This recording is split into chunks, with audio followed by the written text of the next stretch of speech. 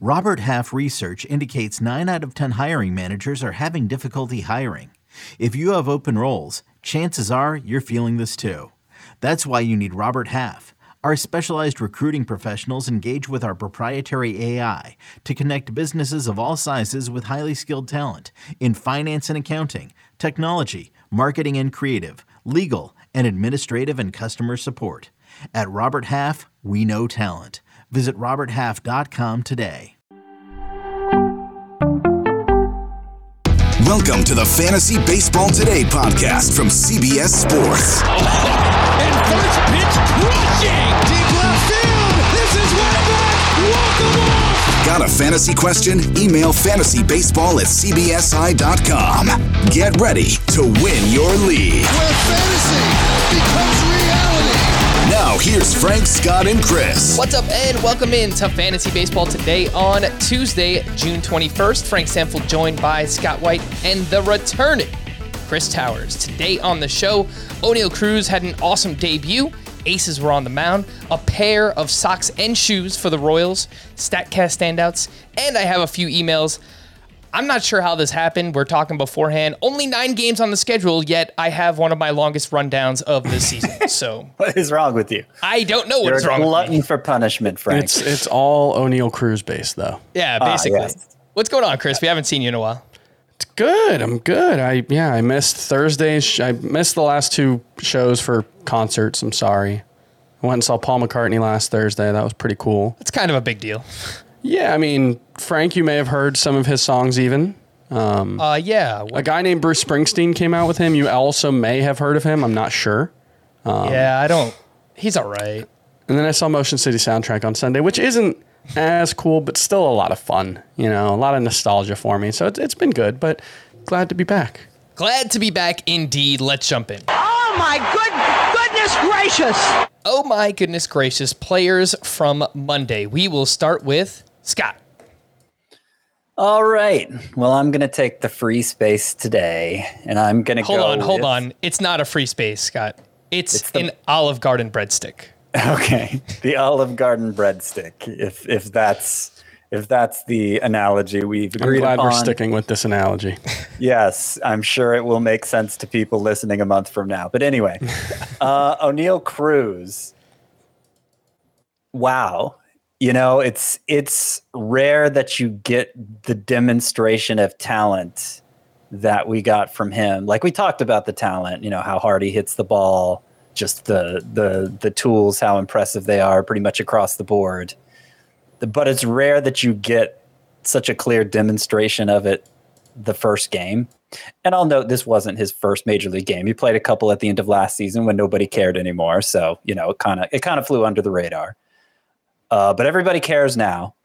And what we saw from Oneil Cruz in this first game definitely should catch your attention. So the first thing was a ground ball to short that he actually didn't field that well. You know, he didn't. It wasn't the cleanest pickup of the ground. He didn't position himself very well. Kind of a backhand on a routine grounder, and then he kind of double clutched it, making it a closer play at first than it needed to be. But the throw, my gosh, the throw was the hardest throw from an infielder all season. It's crazy. And it was 97 miles per hour. Yep. That's I'm sure outfielders have had harder throws than that. Of course, pitchers have had harder throws than that, but hardest throw from an infielder this season. And the Pirates broadcasting booth went nuts over this routine grounder. They really need something to get excited about, apparently. And look, it was an impressive throw. So that was cool. Then he comes up to the plate. He hits a ball 112.9 miles per hour to center fielder, gets by the center fielder all the way to the wall for a bases clearing double. 112.9 miles per hour, as I said. What's interesting about that, if you don't have a good, concept for these things, only 47 players in all the majors this year have hit a ball as hard as 112.9 miles per hour. And he had, I think, 2 different batted balls last season that were harder than that in the 2 games that he played. Right. He set the Pirates record during the Statcast era for hardest hit ball. That ball that he hit today, Scott, was already the hardest hit ball by any Pirates player this season. Well, no. I don't know if Scott's getting to this one, but the note I saw, just in the first, I think it was 3 innings today, he had the hardest thrown ball by a Pirates position player, the hardest hit ball by a Pirates batter, and the fastest sprint speed by a Pirates player this season. In the first 3 innings, he's a freak. Of the game. He is a freak. Yeah. I looked it up because I've made reference to it a few times on the podcast, but I didn't have the exact number handy. How Baseball America had the average exit velocity for every hitter in their top 100 prospects coming into this year. Their average exit velocity from last year.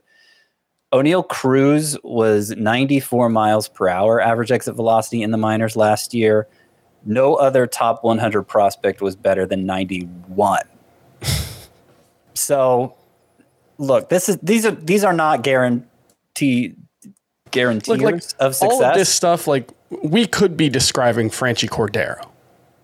Well, not exactly. But the similar, yeah. Like, this is like the thing Franchy Cordero has been, like, known for years, and he's not actually good. Impressive tools, and it didn't amount to anything. And, O'Neal Cruz, I mean, he was incredibly productive in the minors last season. This year, kind of a mixed bag, which is why part of the reason why his call-up was delayed.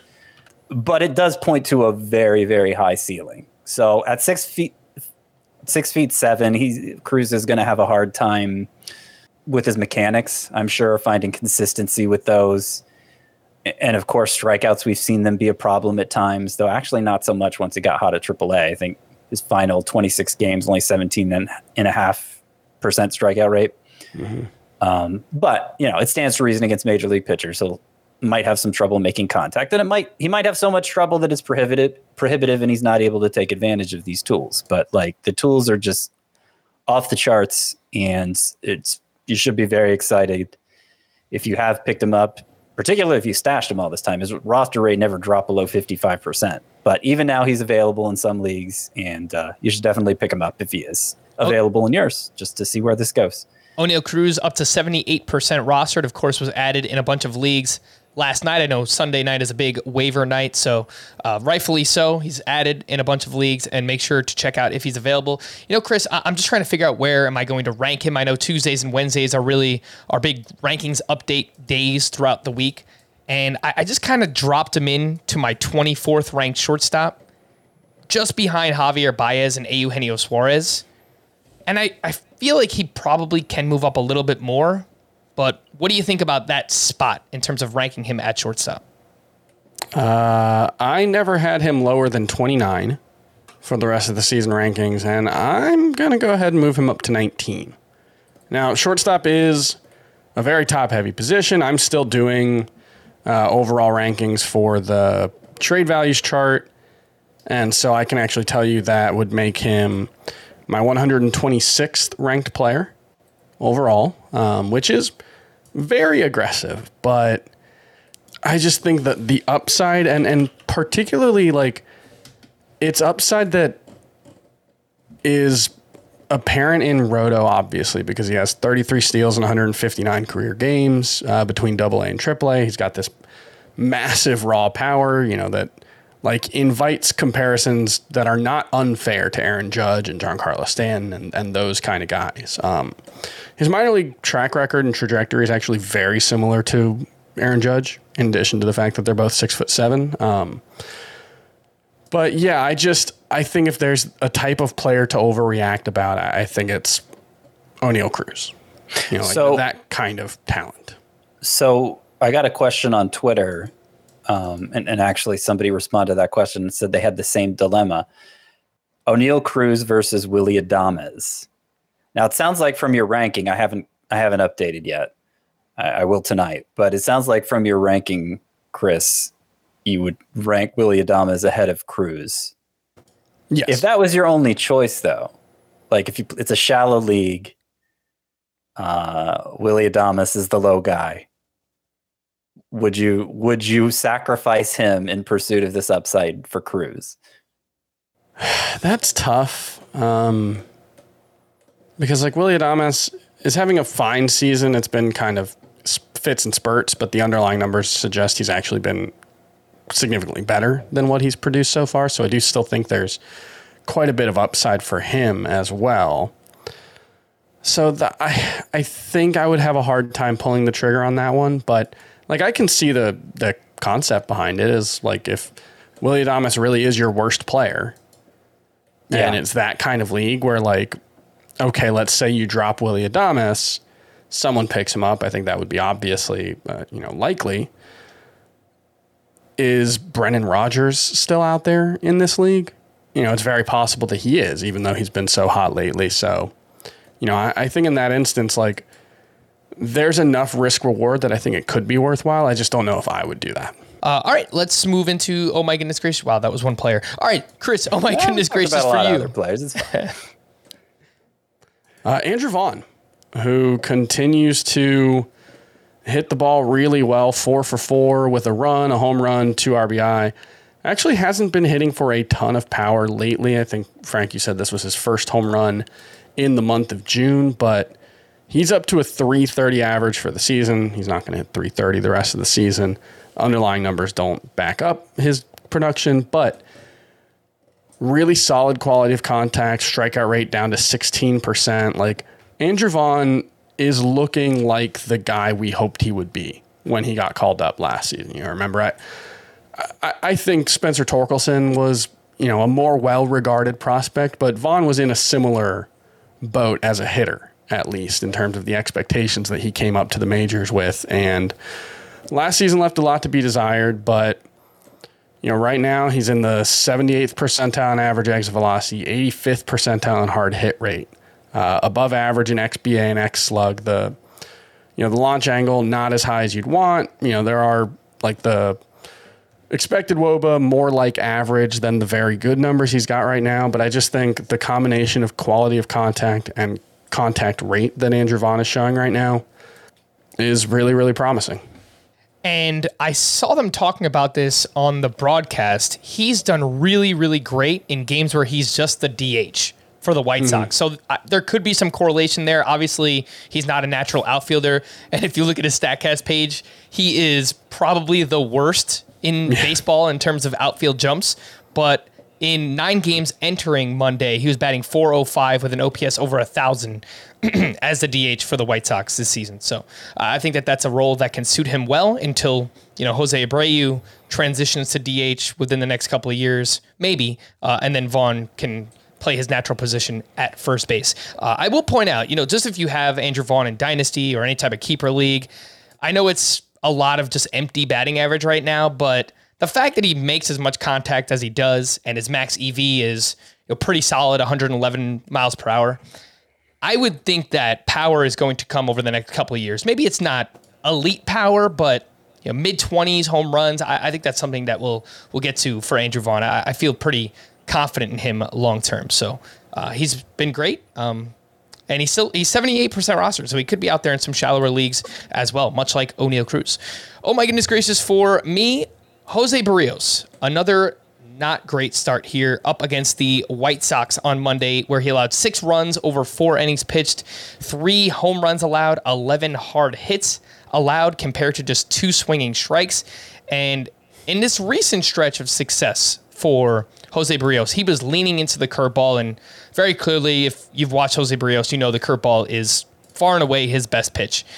He did not do that here on Monday. Maybe he just didn't have a feel for the pitch, whatever it might be, but he was hit extremely hard, much like he has been for most of the season. So the ERA climbs back up, 5.11 overall. His xERA, expected ERA, according to StatCast, so quality of contact matters a good amount for this, 5.54. That is in the 11th percentile for pitchers this season. There's no other way to describe it outside of awful. His quality of contact against has been truly awful this year. Jose Berrios, his fastball getting crushed, 353 batting average against, 637 slug. This has been part of the issue with me, like trying to move Jose Berrios up. He has a couple of good starts, but I'm still really just worried about these underlying numbers. Scott, what do you think about this recent letdown for Jose Berrios? Yeah, I think you're more down on him than I am, because his past 3 starts were awesome. 5 of the past 6 were awesome. None of the ER estimators are good. None of the ER estimators are ever good with him. Like the peripherals never look that good with Barrios. They're a little worse this year, but he was so bad in April and early May, basically before this stretch of 7 starts that, I think a lot of it's still hangover effect from that. Just stats haven't had time to correct completely.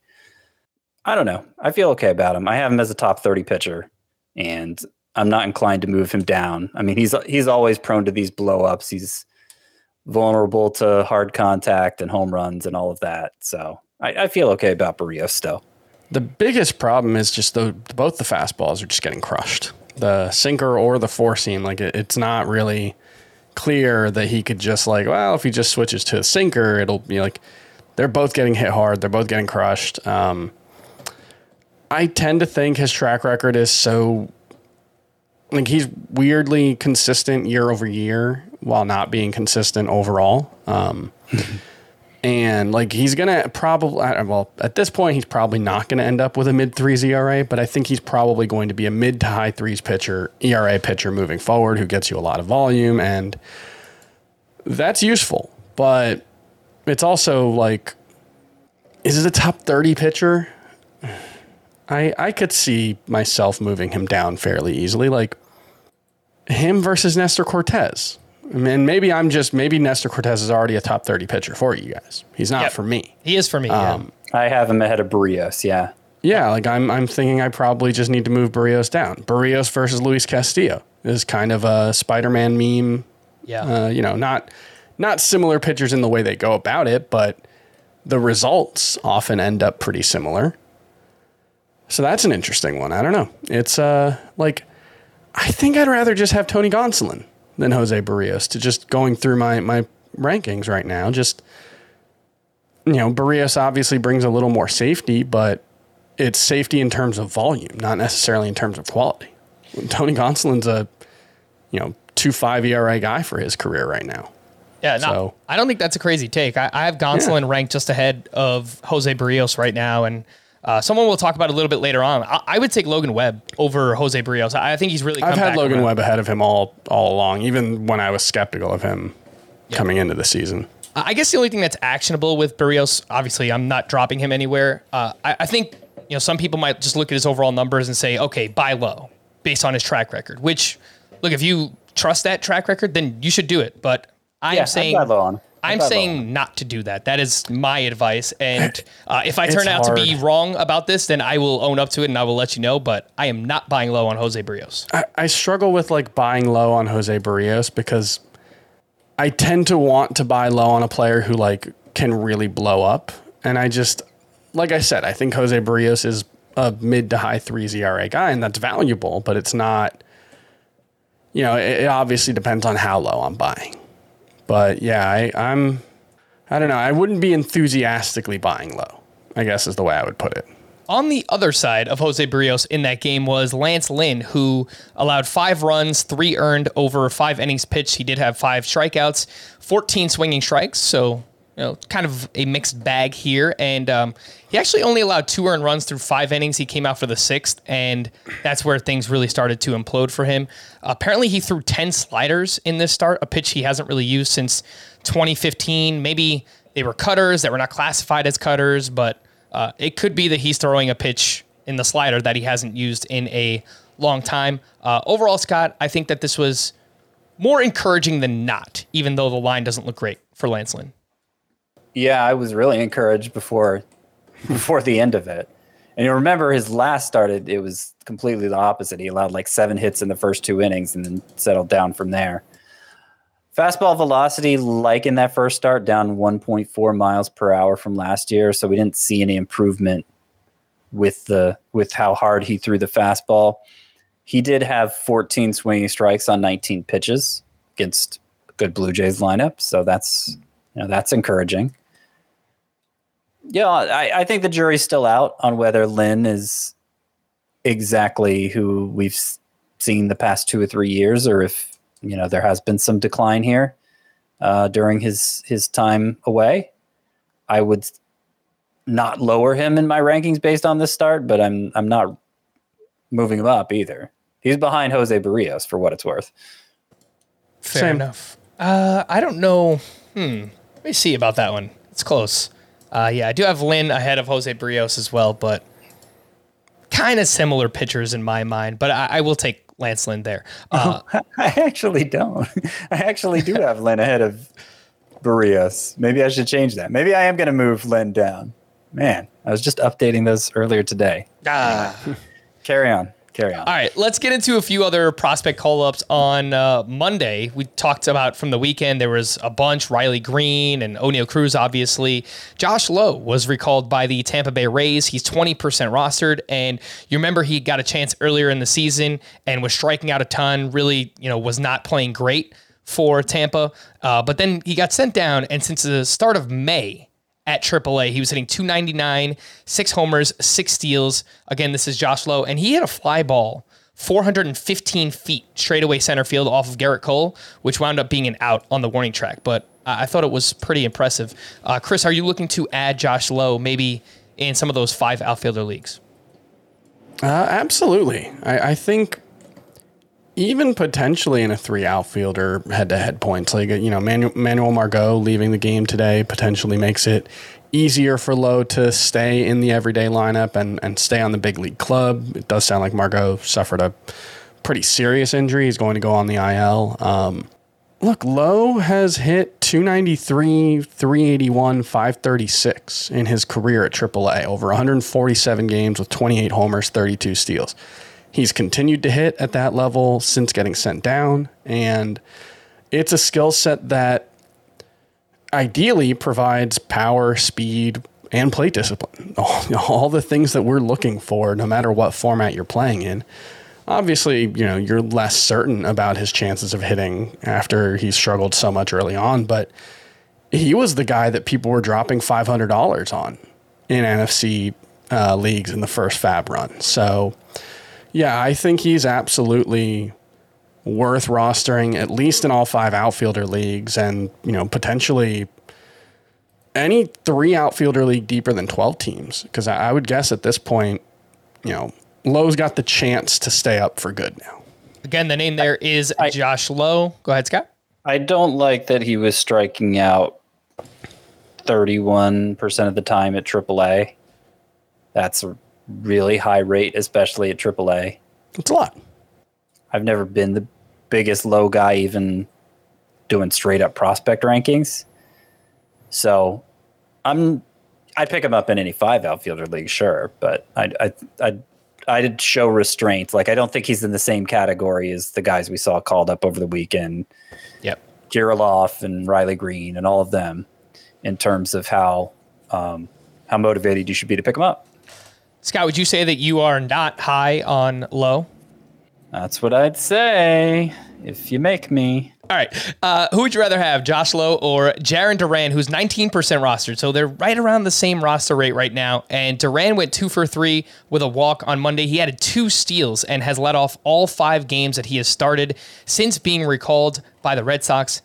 The problem and the consistent problem is that Enrique Hernandez could be back soon for the Red Sox. So what do you think does Enrique Hernandez need to play? Like, I agree with you. I don't even think the Red Sox believe he should, because every time they put Duran in the lineup, they bat him leadoff. I think is he like related to Alex Cora? They seem like buddies, and that's why. Well, it's just like that team has a lot of bad outfielders. Right. Pretty much all of their outfielders are pretty bad. Jackie Bradley at this point. Like, doesn't Jackie need to Bradley, play. Great defensive player. Franchy Cordero, not a major league regular. It shouldn't be hard to get Jarren Duran in the lineup. I agree. They've made it hard for themselves. And I don't know, why would that change moving forward? I hope it does. I'm hopeful this was the game that said Duran needs to be in the line. I mean, 2 hits, 2 stolen bases, a walk. I mean, he's done fine prior to this, but I mean, this was a real, real eye opener in the box score anyway. And I have more Lowe, because he has upside. Josh Lowe, I think because he has power. Josh Lowe has more upside between the two of them. But I think Duran's going to be more useful if he sticks around. I think he'll help in batting average and especially runs and stolen bases. All right, Chris, for you, Josh Lowe versus Jarren Duran, who do you take? That's a really close call. I might go with Duran. And I'm going to make sure I add him to the waiver wire column for Tuesday morning. Fair enough. And I know you've been high on him consistently, so yeah, hopefully Jarren Duran could see that consistent playing time. In deeper leagues, some prospects that were called up. Nelson Velasquez recalled by the Cubs. He was batting .241 with 15 homers, 12 steals, and .859 OPS across 2 different levels in the minors this season. However, striking out 35% of the time. He did not start for the Cubs on Monday. And a gentleman named Bly Madris. Madris? I said it earlier, and now I don't even remember how I'm supposed to say it, was making his debut for the Pirates. He's not really a prospect, but he was having a solid season at AAA. He went 3 for 4 with a double, 2 RBI, and a steal. Just a name to remember there. If you're trying to figure out how to spell it, it's Bligh. That's his first name, Bly. And he looked great in this game. Before we get to the break, let's just quickly run through some of the aces that were on the mound on Monday. The 3 strikeout leaders, actually, in Major League Baseball were all on the mound. Shane McClanahan makes it 8 straight quality starts in a row. He was up against the Yankees. 6 innings of 1-run ball, 8 strikeouts, had 16 swinging strikes on 92 pitches. Corbin Burns posted his 5th double-digit strikeout game of the season. He goes 7 shutout with 10 strikeouts against the Cardinals. And then Garrett Cole took a no-hitter into the 8th inning at Tampa Bay. Goes 7 1/3, gives up 1 run, 12 strikeouts for him. It was his 4th double-digit strikeout outing of the season.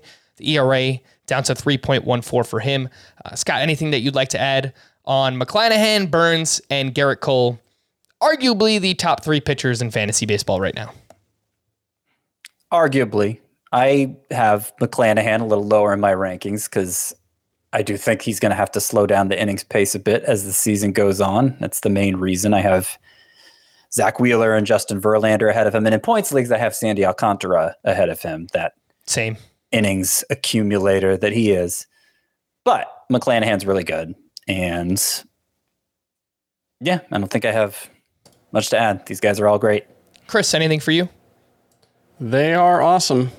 Not really nothing to add. They're great. All right, well, I do have one thing to add. Here comes the money. Here we go. Money talk. Here comes the money. Oh, haven't heard that in a while. That's right. Anytime we get a quality start from a man, Shane, you will hear Shane O'Mac here on the podcast. Let's take a break, and when we return, we'll get to news and notes here on Fantasy Baseball Today. When you need mealtime inspiration, it's worth shopping Kroger, where you'll find over 30,000 mouth-watering choices that excite your inner foodie. And no matter what tasty choice you make, you'll enjoy our everyday low prices, plus extra ways to save, like digital coupons worth over $600 each week. You can also save up to $1 off per gallon at the pump with fuel points. More savings and more inspiring flavors make shopping Kroger worth it every time. Kroger, fresh for everyone. Fuel restrictions apply. The news and notes. Manny Machado was on the bench Monday with that left ankle sprain, and the team is optimistic he'll be able to avoid the IL, which, if he does... I've heard that one before. This guy must have, I don't know, ankles of steel or something, because that looked absolutely terrible, and as someone who has sprained my ankle multiple times playing basketball in my life, I had to cringe. I couldn't even watch it. It looks so disgusting. So I hope he doesn't go on the IL, but I don't know how he is going to avoid it. We'll see. Manny Machado.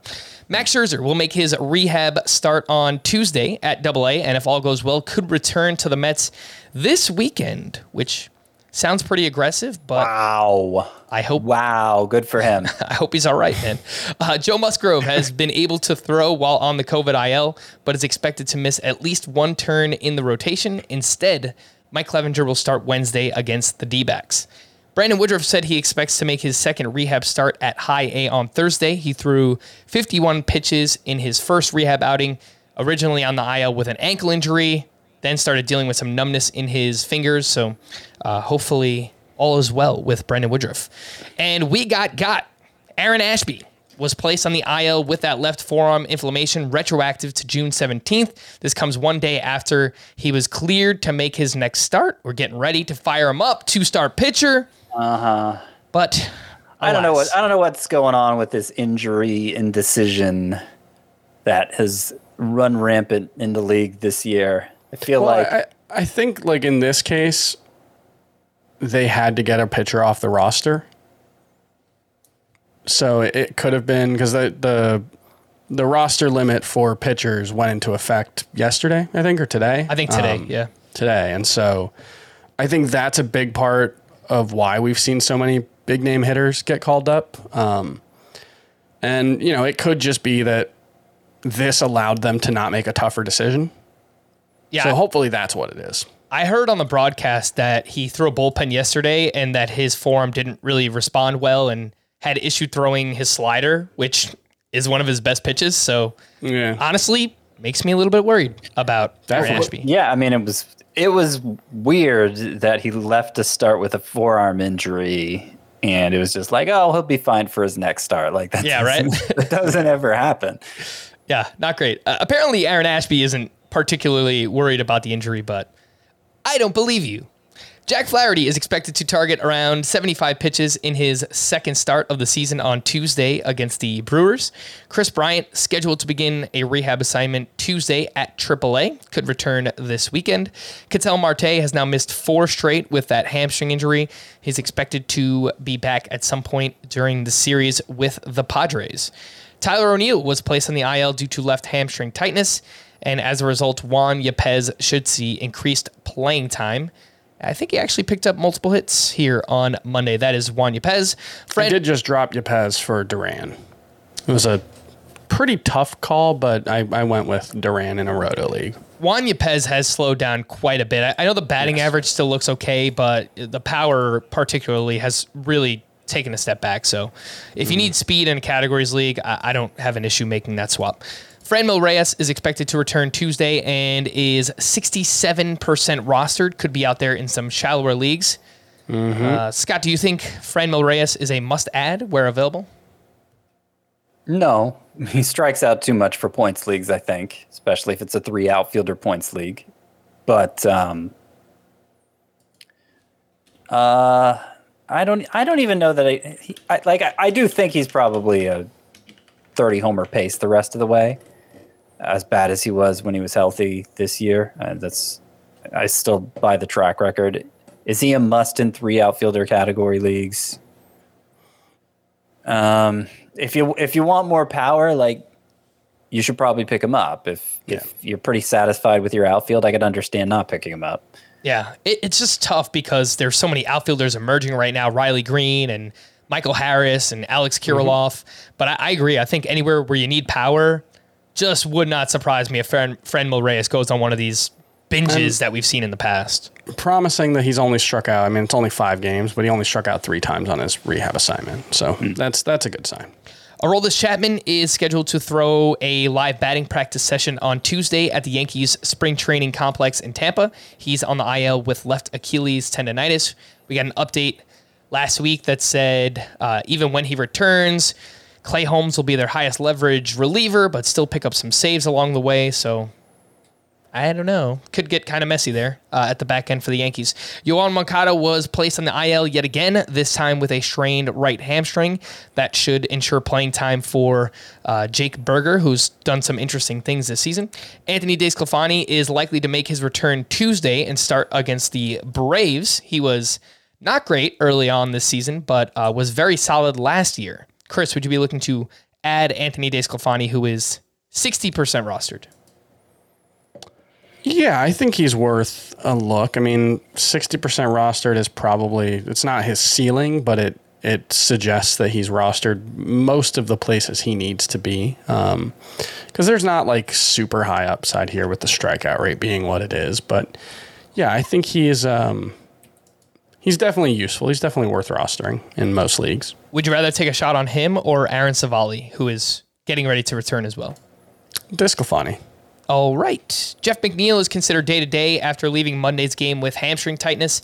Ken Giles was finally reinstated by the Seattle Mariners, and I'm sure he won't step right in as the closer, but could work his way into the role.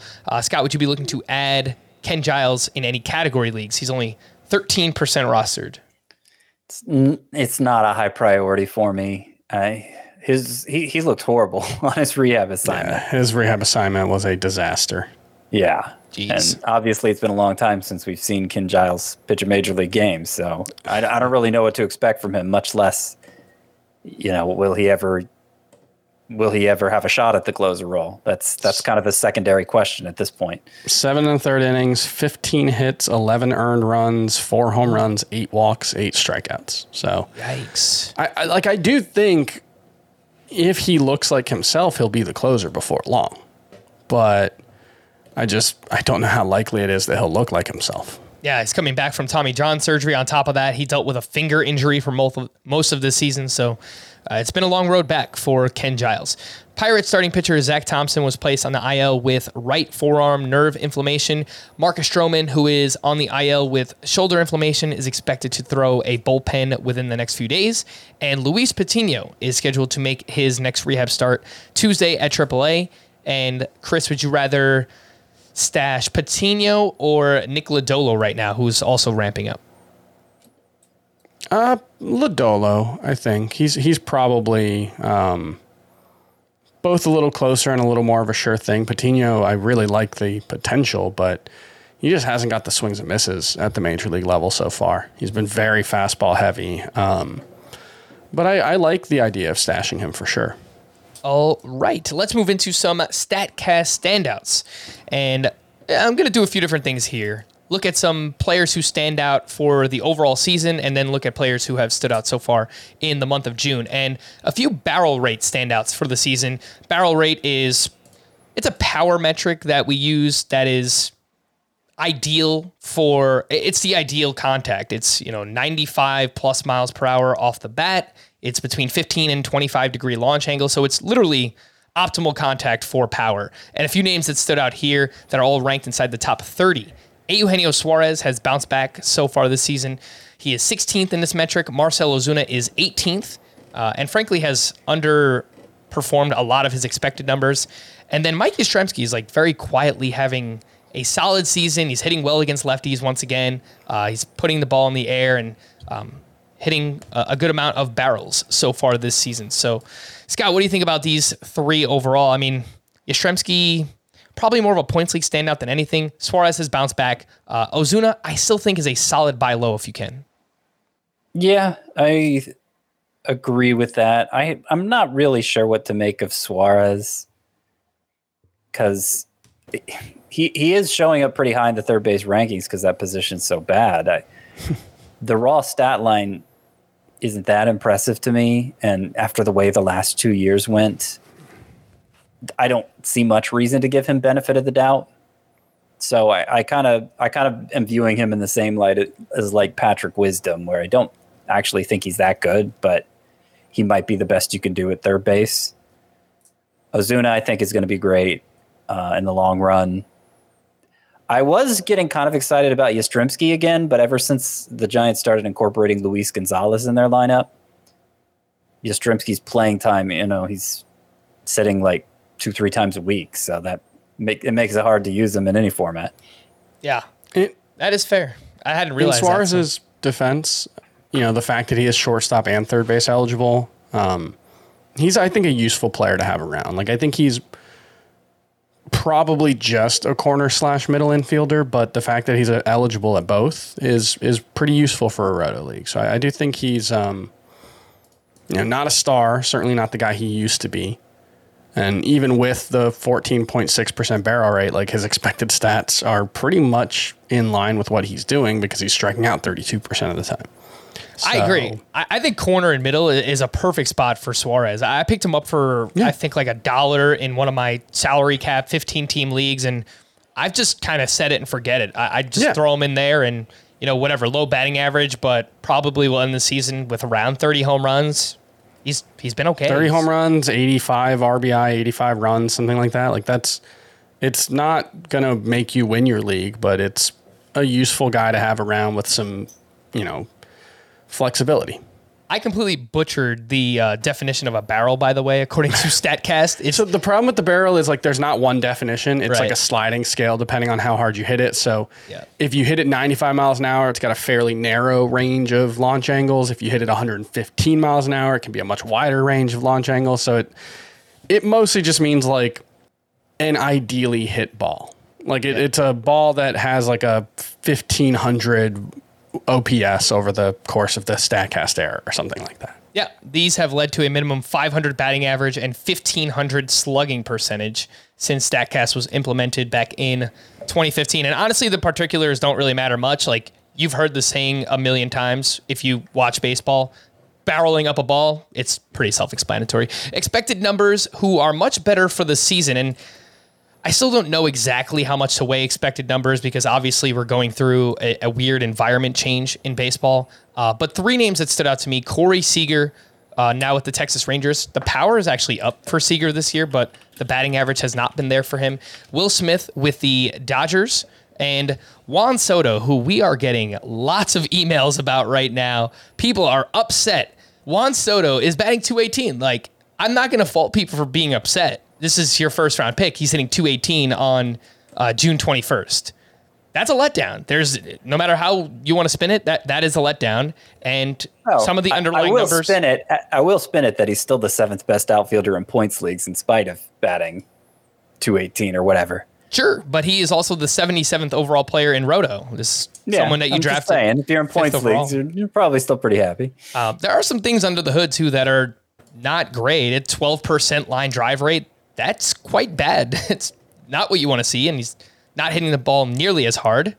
I would bank on Soto being Juan Soto rest of season, but I would point it out. This is the thing when someone writes in with like, you guys have to talk about Juan Soto, and it's like, okay, I'm not worried about him. Like I don't know. Like it's the thing where like that's not what you want to hear, although it should be what you want to hear. You should feel good about the fact that we have no concerns about Juan Soto. Like, I don't know, maybe he won't be the best hitter in baseball.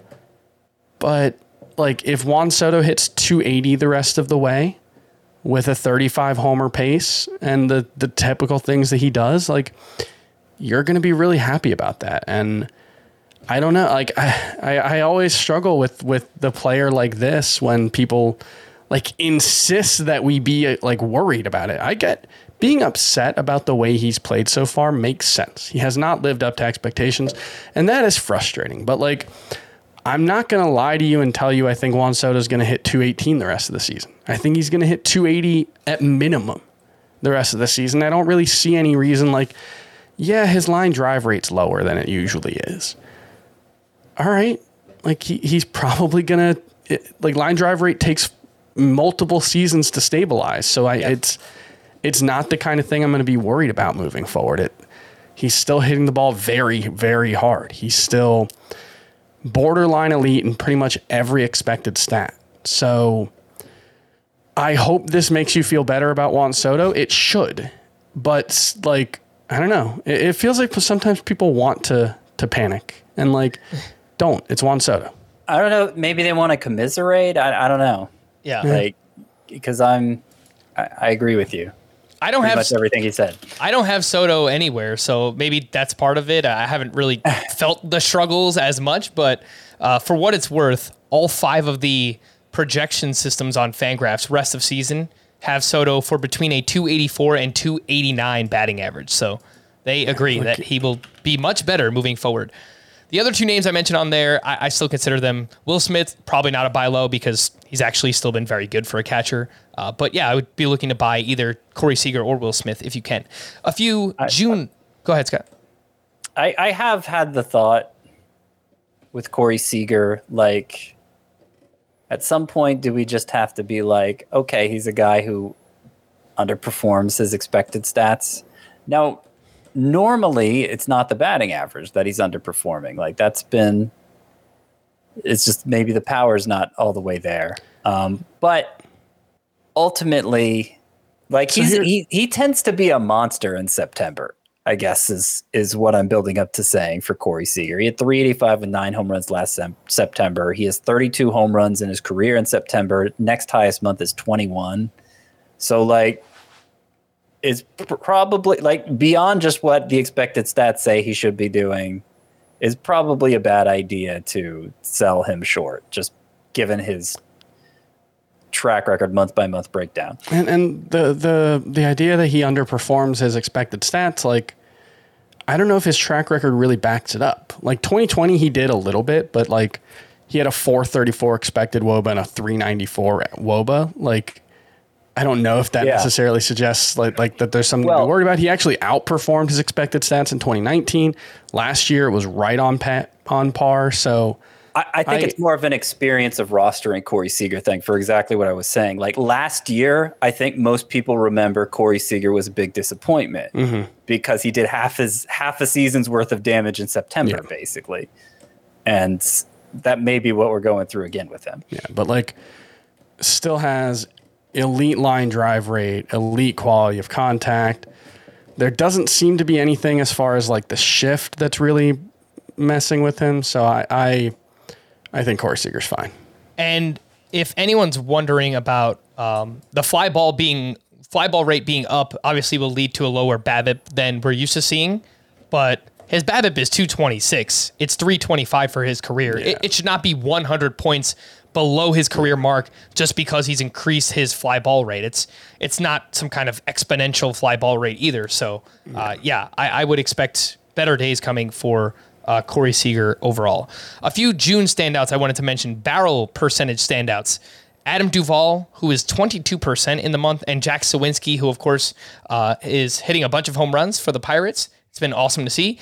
Someone either emailed in or tweeted at me, and they pointed this out. I think it's a really good observation. Adam Duvall recently moved to left field when Michael Harris was called up. And in 15 games in left field, he's hitting 255, 6 homers, a 982 OPS. Adam Duvall, I think he's won like a Gold Glove. He won a Gold Glove last year. I don't think he's a natural center fielder. I just looked at his numbers from last year too. He offensively, he wasn't as great in center field either last season. So it could be nothing. But they've talked about it a lot on the Braves broadcast, which I tend to tune in to more than any other team for obvious reasons. I know Brian Jordan specifically has been going on about how he's probably less tired playing left field than center field. And I guess there's logic to that. I don't feel like we hear that analysis ever applied to any other player ever. So I'm just kind of naturally resistant to it. But there does seem like it does sound logical that if you're expending less energy on defense, you have more on offense. He's also just incredibly streaky. True. That is absolutely true. It could just be, the human brain's desire for pattern recognition. Yep. Whatever Chris just said. 44% rostered is Adam Duvall. So if you do need some power, much like Franmil Reyes, I think they're kind of similar, although I do trust Franmil Reyes more. June hard hit rate standouts. Ryan Mountcastle, 63% of his batted balls are hard hits. That is just bananas. Chris Taylor, 56%, who we haven't talked about all season. And then Gleyber Torres, 55%, who he's having a good June. And I still think that like we're close to some kind of breakout. I mean, he's had a bounce back season. There's no doubt about it. But I really like what I've seen from Gleyber Torres. Scott, Chris and I talked about Ryan Mountcastle at length last week, but you were not on that podcast. Obviously, we were all against drafting Ryan Mountcastle this year, but yeah, I remember talking about Mountcastle last week. What are you talking about? Maybe you were here for it. I'm making that up. Yeah. I wrote at length about him in the trade values column as well. What I said was that his StatCast data is all way up from last year. And if it was this way last year, I would have been more behind the idea of drafting him. But at the same time, like last season, he might have been a 40 homer guy. And at the same time, look at the actual production. Like it does seem like the new dimensions at Camden Yards may be neutralized. Like he's not regressed as much as I thought he has because the skills seem to have improved. And yet, he's still kind of still kind of just a mid-tier hitter because that's fine. Yeah. I moved him up. He was the biggest riser for me in the trade values column, and I moved him up to like the 120 overall range, and that's a gigantic jump, but I think it's probably where he's going to end up moving forward just because that park is a really hard place to hit now, and it does seem to have neutralized, like Scott said, a lot of the gains that he's made in terms of his underlying skill set. And it's also like a lot of the gains he's apparently made in his underlying skill set are very recent changes. You know, his production has been very heavily weighted towards June.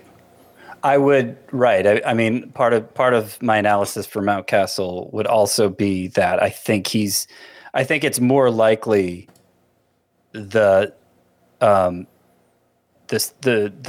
skill metrics regress than that the production catches up to the skill metrics, you know? Yeah. And this is kind of where I think the expected numbers on StatCast might be a little misleading because they probably aren't factoring in the new ballpark yet for Camden. So I would say that, you know, maybe don't pay too much attention to that. Obviously, it is encouraging that Ryan Mountcastle is hitting the ball as hard as he is. All right, let's get back into the rest of Monday's action. We had a pair of socks and shoes. It's a home run and the steal in the same game. For the Kansas City Royals, Andrew Benintendi hit his third home run and his first stolen base of the season solely because I finally took him out of like all of my 5 outfielder 15-team league lineups, and of course he has his best game of the season. Let me tell you something. If Andrew Benintendi isn't stealing bases, there's no point. It's been just empty batting average so far for him. He's hitting .299, even with this 762 OPS. I blanked on the name. He's late period Nick Markakis now. Oh, geez. I mean, you might be right, but that is not very exciting. With the trajectory that Andrew Benintendi's career was on a year and a half ago, I think a Nick Markakis outcome would be a pretty positive one. I mean, his whole career lines up with Nick Markakis. I feel like I've been making that comparison for Benintendi all along. Yep. Markakis was a lot better early on in his career, I want to say. Benintendi was better too. Benintendi's still 70% rostered. I assume we would drop him for any of those. Riley Green, Kirilloff, Jarren Duran. Anyone with upside. Fair enough. The other one was Hunter Dozier. Another one. Not the most exciting, but hey, it's a home run and a steal in the same game. 7th homer, 2nd steal. He's batting .259. He's got a 751 OPS. Just kind of blah. Not very excited about Hunter Dozier. Are either of you excited about Hunter Dozier? No, I'm disappointed that he's rostered in one of my Roto leagues where I lost Yohan Moncada. So I guess that tells you more about that league than anything about Hunter Dozier. Hunter Dozier's been more useful this year than I thought he was going to be, but that's not saying much. Oh, right. This player did not steal a base, but he did hit a home run. Salvador Perez went 2 for 4 with his 11th home run. And in the month of June, he's hitting .257, 5 homers, 18 RBI. It's more like Salvador Perez. It's still clearly not the standout. And I think it just kind of lines up with his batted ball data this year. He's still hitting the ball hard. He's just not that clear outlier like he was last year, where he was just absolutely crushing the ball. So I think that kind of explains what we've seen from Salvador Perez. Some waiver wire hitters from Monday, and we won't talk about Michael Harris too much because we talk about him all the time, but he went 3 for 3 with a triple. He's batting .346. He's up to 70% rostered. Just going to keep telling you to grab Michael Harris. Spencer Torkelson, 3 multi-hit games in a row. I don't think we need to go out and add him yet if he was dropped, but a name to watch. Let's see where it goes. Spencer Torkelson, 59% rostered. In deeper leagues, is there anything here? Trent Grisham hit his 6th home run. He's been okay in the month of June. .243 batting average, 3 homers, 2 steals, 41% rostered. Anything in deeper leagues? Trent Grisham? Would rather have Duran, would rather have Lowe. Fair enough. In even deeper leagues than that, Luis Gonzalez, Scott, you mentioned his name earlier. He's been pretty good for the Giants. 2 more hits, and over his last 7 games, he's batting .310, 1 homer, 2 steals. He does play every day. Maybe it's a defense thing for him, but he's also very bad against lefties. Anything on Luis Gonzalez? Not much, no. I don't like he's been stealing bases at a nice clip. He doesn't have a great track record of that in the minors. So I don't know. I haven't taken a serious look at him yet, but we'll see how long his current pace continues, how long he stays in the lineup every day. You know how the Giants are. These guys are all interchangeable for them. That's right. All right. Again, the name there, Luis Gonzalez. Do we make anything of all of these swinging strikes from Monday? Oh, Trevor Rogers. Another mediocre start, 4 runs allowed over 5 innings pitched. However, he had 24 swinging strikes. Maybe it's because it was a Monday matinee game, and I don't know what it was, but that is a crazy amount of swinging strikes. Even on the other side, David Peterson had 19 swinging strikes. He went 5 1/3 shutout with 7 strikeouts. Chris, are you making anything of this for either Rogers or Peterson? Peterson, no. I think this is more about the Marlins just being really, really bad against lefties. Rogers, though, the Mets are not a team that strikes out very much. He had 24 swinging strikes in this one, 8 of them on the changeup. Look, with how good he was in the first half of last season, one of the 8 or so best pitchers in baseball, any sign of him figuring it out is going to pique my interest. And he's 68% rostered right now, I believe.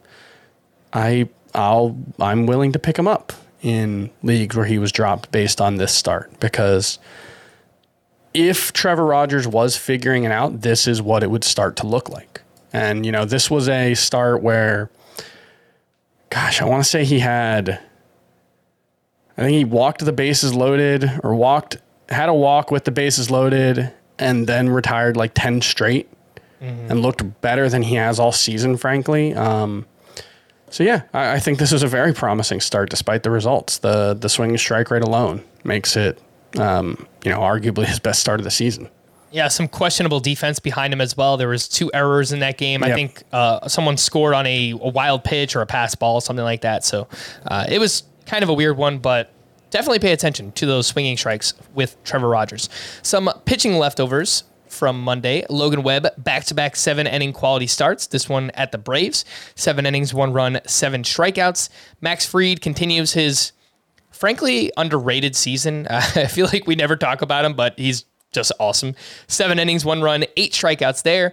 Miles Michaelis turns in his 9th quality start of the season. And then Yu Darvish has now gone 6+ innings in 11 of 13 starts this year. In this one, 7 innings of 1-run ball, 5 strikeouts against the Arizona Diamondbacks. Scott, anything you'd like to add on Webb, Fried, Michaelis, Darvish? Yes. I will add that I have moved Max Fried into my top 12 at starting pitcher.